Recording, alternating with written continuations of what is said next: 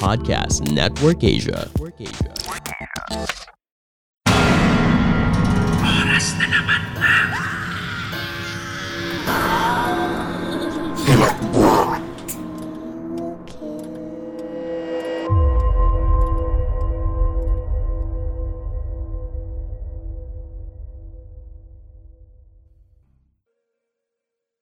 Babala, may ilang tagpo sa kwentong ito na maaaring hindi akma para sa mga batang tigapakinig o sa mga sensitibo sa mga ganitong tagpo. Mariin naming ipinapayo na laktawan ang episode na ito at mag-next story ka na lamang o kung tatangkain mong pakinggan, listen at your own risk. Buti nakatagal ka dito sa subdivision na to, sabi ni Tony kay Joseph. Tumawa ang binata sabay hampas sa likuran ni Tony. Ay nako, alam mo bang napakarami na nagsabi sa akin yan? Tumayo ang gwardyang si Joseph at kumuha ng tubig mula sa galon ng mineral water na nasa ibabaw ng isang lamesa. Pagkatapos ngang uminom ay umupo siyang muli sa plastic na upuan. Nasa loob ng maliit na guardhouse sa gate ng Dream Life Village ang magkaibigan. Sa labas, madilim na rin ang kalangitan at makikita ang mangilan-ngilang bituin ang kalahating buwan. Pero paano ka ba talaga nakatagal dito? Muling pagtatanong ni Tony. Ang sabi kasi nila, napakarami na raw ng mga gwardyang na-assign dito pero lagi rin nagpapare-assign o kaya hindi na lang pumapasok. Halos hindi raw lumalagpas nga na 2 buwan yung mga gwardya dito. Ngumiti si Joseph at muling uminom ng tubig mula sa hawak niyang babasaging baso. Pagkatapos ay itinuon niya ang tingin sa monitor na nakasabit sa pader sa kanyang harap kung saan makikita ang iba't ibang footage ng mga CCTV sa loob ng subdivision. Lumingon din si Tony sa monitor na ito at nakita ang kuha sa may gate kung saan makikita ang guardhouse. Alam mo pre, sanayan lang yan eh. Siyempre sa una mahirap talaga. Kailangan mong mag-adjust. Halos lahat naman yata ng trabaho ganun eh. Sagot ni Joseph. Bahagyang kumunot ang noo ni Tony. Tinitigan niyang mabuti ang kaibigan. Binabasa kung seryoso ba talaga ito sa kanyang sagot. Nag-alala na rin kasi siya. Sa 6 na buwang hindi nila pagkikita ay napakalaki na kasi ang ipinagbago nito. Napakalaki ng ibinaba ng timbang ng binata. Ang buhok nito ay halos magkulay abo ng lahat. Dumami na rin ang mga kulubot at guhit ni Joseph sa muka. Ang kanyang kamay na may hawak-hawak na baso ay nanginginig pa. Hindi rin kapanipaniwala para kay Tony ang kalagayan ng kaibigan sapagkat wala pang 30 si Joseph. Totoo ba yung mga sinasabi nila? Bahagyang nawala ang ngiti sa mga labi ni Joseph ngunit agad din namang bumalik. Ano naman yung sinasabi nila? Tanong ng gwardya. Ang sabi kasi nila, tuwing kumakagat ang dilim, may mga nagpapakitang multo raw rito.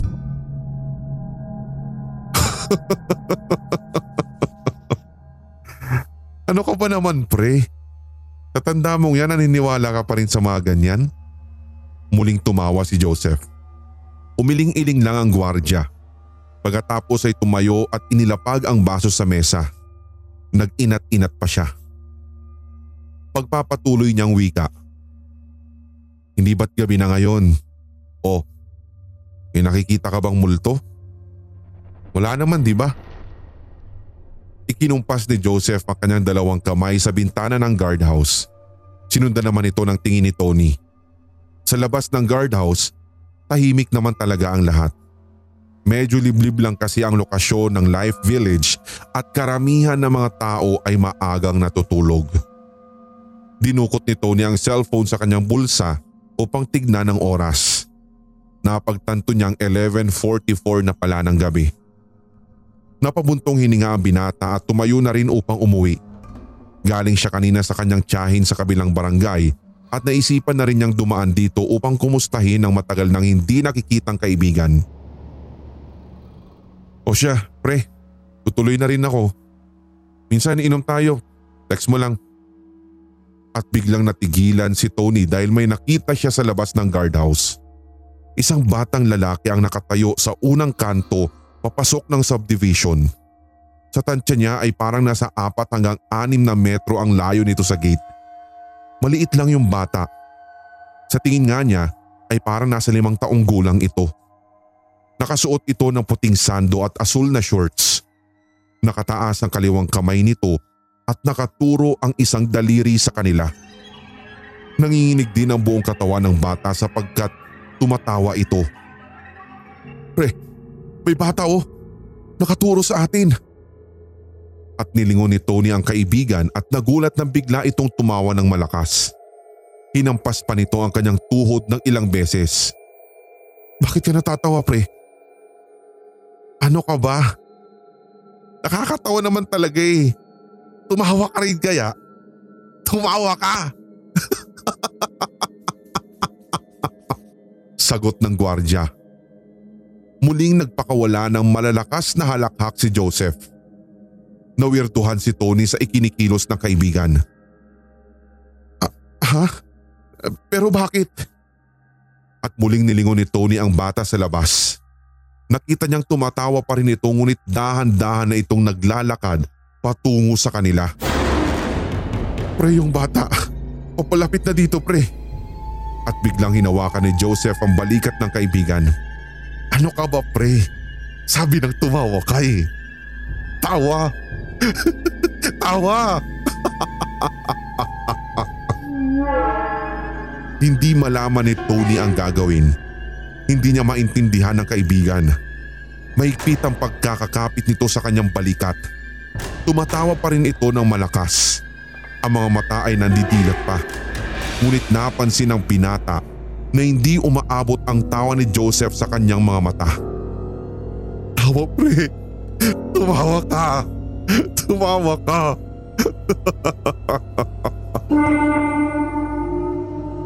Pinaunlakan ni Tony ang kaibigan at nagpakawala ng isang mahinang tawa. Dahilan upang muli siyang tapikin ito sa balikat. Sige pa pre, tumawa ka. Yung malakas. Lakasan mo pa.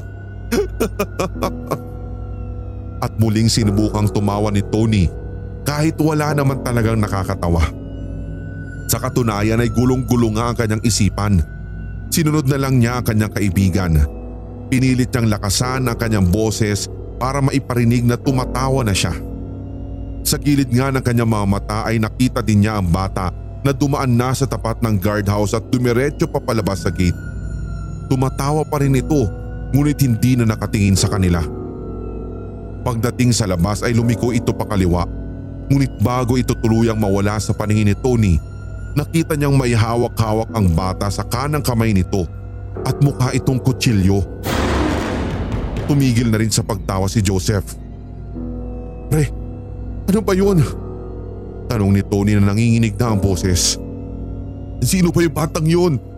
Gabing-gabi na nasa labas pa. Tapos may dala siyang kutsilyo. Tsaka bakit ba tayo tumatawa kanina? Ngumiti si Joseph at muling naupo. Ako, wala yun. Huwag mo nang isipin yun.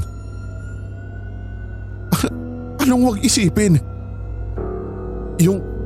Yung pagtawa natin o yung bata? Sinabi ko naman sa'yo, di ba? Sanayan lang sa trabahong ito. Lahat ng trabaho mahirap. Kalmadong sagot ni Joseph. O teka, mag-CR lang ako ha. Dito ka lang. Saglit lang ako. Teka lang. Sabi ni Tony ngunit mabilis na lumabas ang kaibigan sa guardhouse at lakad takbo nitong tinungo ang kanto kung saan niya nakita kanina ang bata. Mabilis na lumiko doon ang gwardya. Nagpalingalinga si Tony sa kanan at sa kaliwa. Sa kanyang noo nga ay namumuo na ang mga butil ng pawis. Muli niyang tiningnan ang oras sa kanyang cellphone at nakitang malapit ng mag-alas 12 ng hating gabi. Tumayo si Tony sa kinauupuan at lumabas na ng tuluyan sa guardhouse. Sinilip niya ang kanto kung saan lumiko si Joseph.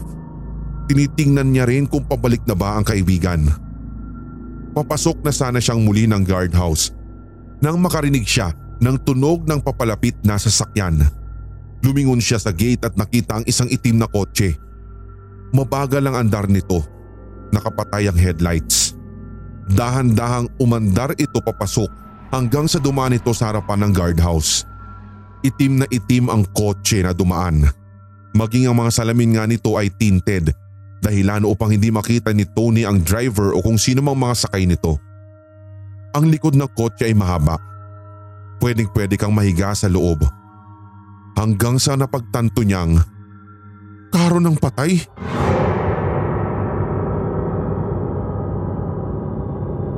Tuloy-tuloy lang ang sasakyan sa loob ng tahimik na subdivision. Nang hindi na ito makita ng binata ay nagmadali na siyang pumasok sa loob ng guardhouse. Pakiramdam niya ay biglang lumamig ang simoy ng hangin at parang may dumadaloy na kuryente sa kanyang katawan, dahilan upang magsipagtayuan ang kanyang mga balahibo. Sa isip-isip niya, bakit may karo na pumasok dito? Huwag mo sabihin, may susunduing patay yun? Pero imposible, gabing-gabi na. O hindi kaya dito nakatira yung driver ng sasakyan na yun? Tanong ni Tony sa isipan at naputol iyon na biglang, mukhang malalim ang iniisip mo ah.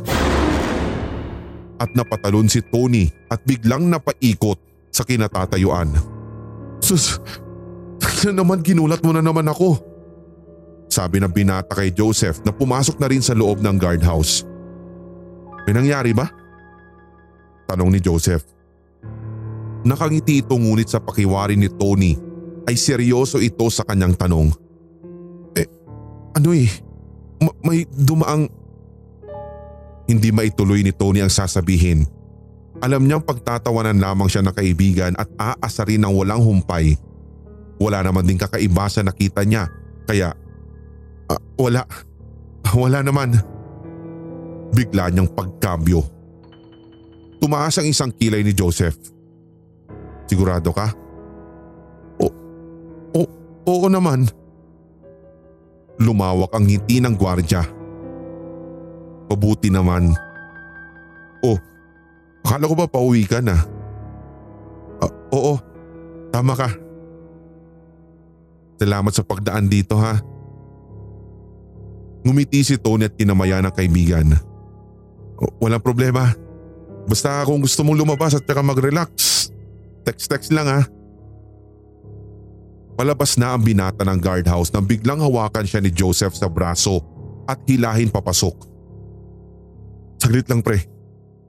Mahinang sabi ng gwardiya at halos pabulong. Sumilip ito sa labas, sa loob ng subdivision at biglang napailing sa kanyang nakita. Pagkatapos ay pumasok itong muli sa guardhouse. Itinulak niya ang kaibigan upang maupo. Dito ka muna saglit. Bulong ni Joseph. Bakit pre? Shh! Basta huwag ka maingay. Muli na namang kinabahan si Tony sa inaasal ng kaibigan. Patuloy pa rin ito sa pagbulong. Ang mga mata nito ay dilat na dilat. Nakatingin pa rin siya sa labas ng guardhouse. Pre. At natigilan si Tony nang marinig ang isang pamilyar na tunog. Tunog ng isang sasakyan. Hindi nagtagal ay dumaan sa tapat ng guardhouse ang kotse o ang karo ng patay. Ganun pa rin ang bagal ng andar nito. Nakapatay din ang headlights. Sinundan lamang ng tingin ni Tony ang sasakyan hanggang sa makalagpas na ito sa guardhouse. Dito, nanlaki ang kanyang mga mata at natigil ang kanyang paghinga. Sa likuran kasi ng karo, nakasunod ang mga taong nakasuot ng itim. Ang kanilang mga ulo ay natatakpan ng belong itim kaya't hindi mo makita ang kanilang mga muka.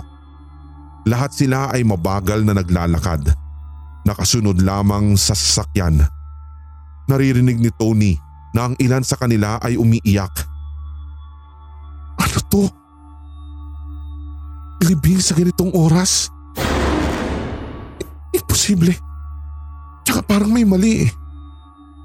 Parang may kakaiba sa kanila. Wika ni Tony sa kanyang isipan. Napasinghap ang binata nang malaman niya kung ano ang kakaiba sa mga taong naglalakad sa labas.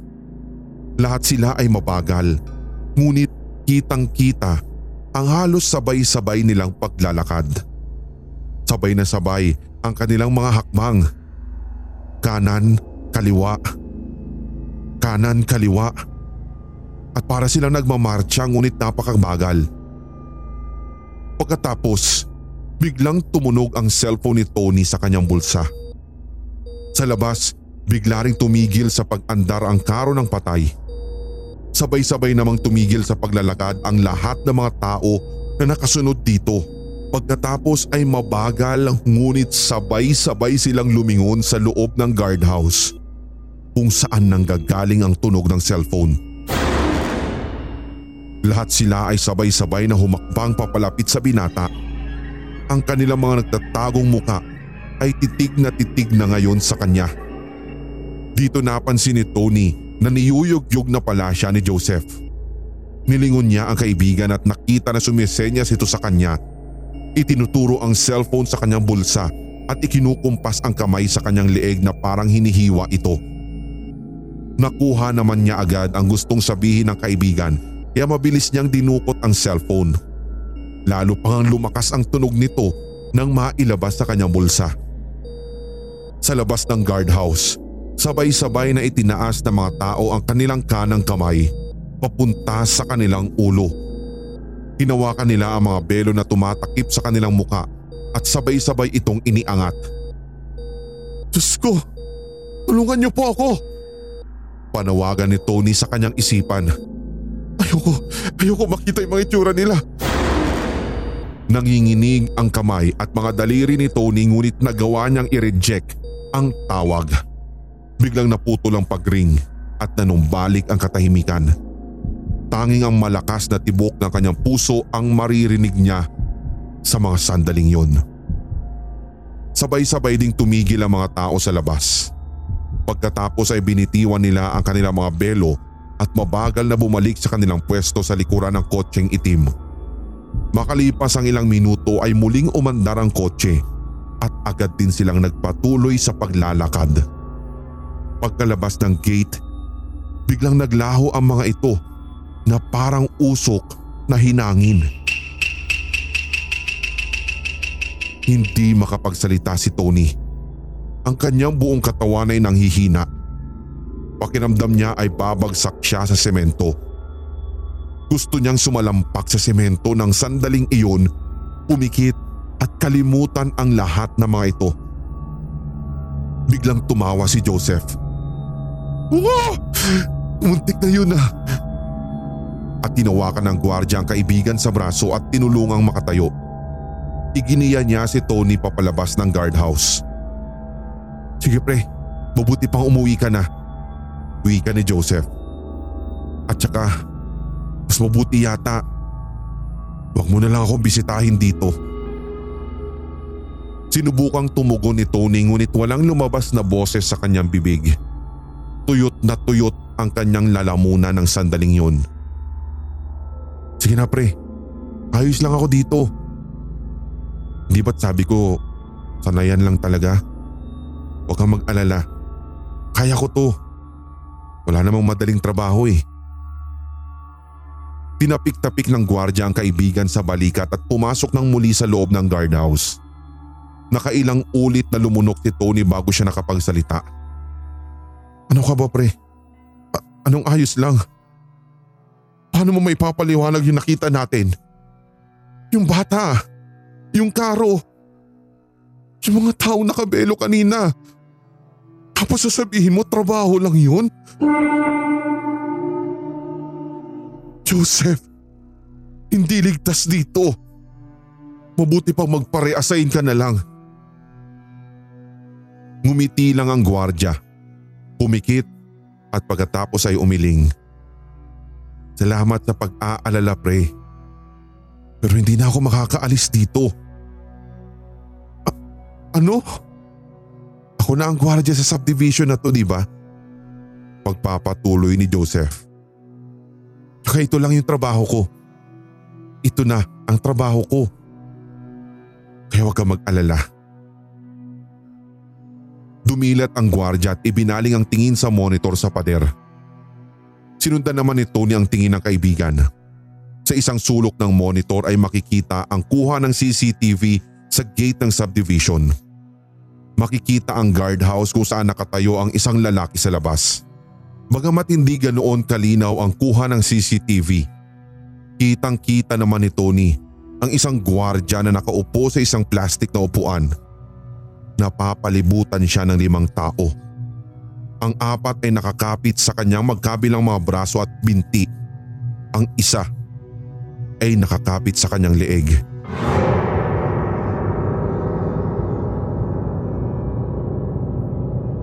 Wika ng kanyang kaibigang si Joseph. Sige na pre, okay lang ako. Sanayan lang ito. Halos 1 taon na nung huling makita ni Tony si Joseph. Ang huling balita nga din niya ay kaibigan pa rin niya ang gwardya sa Dream Life Village. Hindi na niya nagawang bumisita pang muli. Hindi na rin naman siya nakatanggap ng kahit anumang text galing kay Joseph. May nakapagkwento nga kay Tony na ang lupa raw na kinatatayuan ng subdivision na iyon ay dating pinamamahayan ng mga squatter. Naging marahas daw ang pagpapaalis sa mga nakatira doon at marami ang namatay. Sinubukan ng binata na maghanap ng balita tungkol sa insidenteng iyon upang makumpirma ang mga kwento-kwentong kanyang nasagap. Ngunit wala naman siyang nakita maging sa mga lumang dyaryo at mga lumang balita sa internet. Hindi niya tuloy alam kung maniniwala ba siya sa mga kwentong narinig. Hanggang ngayon, napapanaginipan pa rin ni Tony ang gabing iyon, pero sa panaginip niya ay siya ang gwardya sa Dream Life Village at mag-isa lamang siya sa guardhouse. Sa panaginip niya, patuloy na lumalapit sa guardhouse ang mga taong nakaitim. Hanggang sa matanggal nila ang kanilang mga belo sa muka. Sa puntong iyon, nagigising na ang binata. Umiiyak at nagsisisigaw ng, "Sanayan lang yan! Sanayan lang yan!"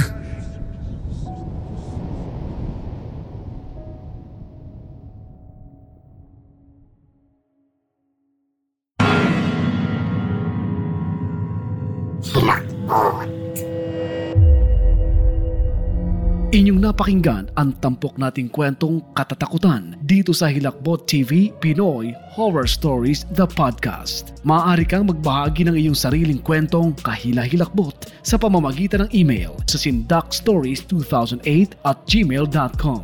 Pwede rin via Messenger ng Hilakbot TV Official Facebook page. For more Pinoy horror stories and Tagalog creepypastas, tumutok sa ating channels Hilakbot TV at Sindak Short Stories. Ganun na rin sa HTV Podcast. Follow, subscribe, and hit the notification bell. Hanggang sa susunod nating kwentuhan at takutan. Maraming salamat mga certified kasindak at solid HTV positive. Mga solid HTV positive at mga certified kasindak, inaanyayahan din po namin kayo na i-follow ang ating podcast na Pinoy Horror Radio ng HTV Sindak. Ang ating podcast na ito ay mapapakinggan din po sa Spreaker, Spotify, Deezer, Google Podcast, Podcast Addict, Podchaser at iba pang podcast platform. Magkarinigan po tayo sa Pinoy Horror Radio, the podcast. Ngayong taon, tuloy-tuloy ang ating kwentuhan at unli takutan dito sa Hilakbot Pinoy Horror Stories Radio. Your first 24/7 non-stop Tagalog horror stories Sa YouTube.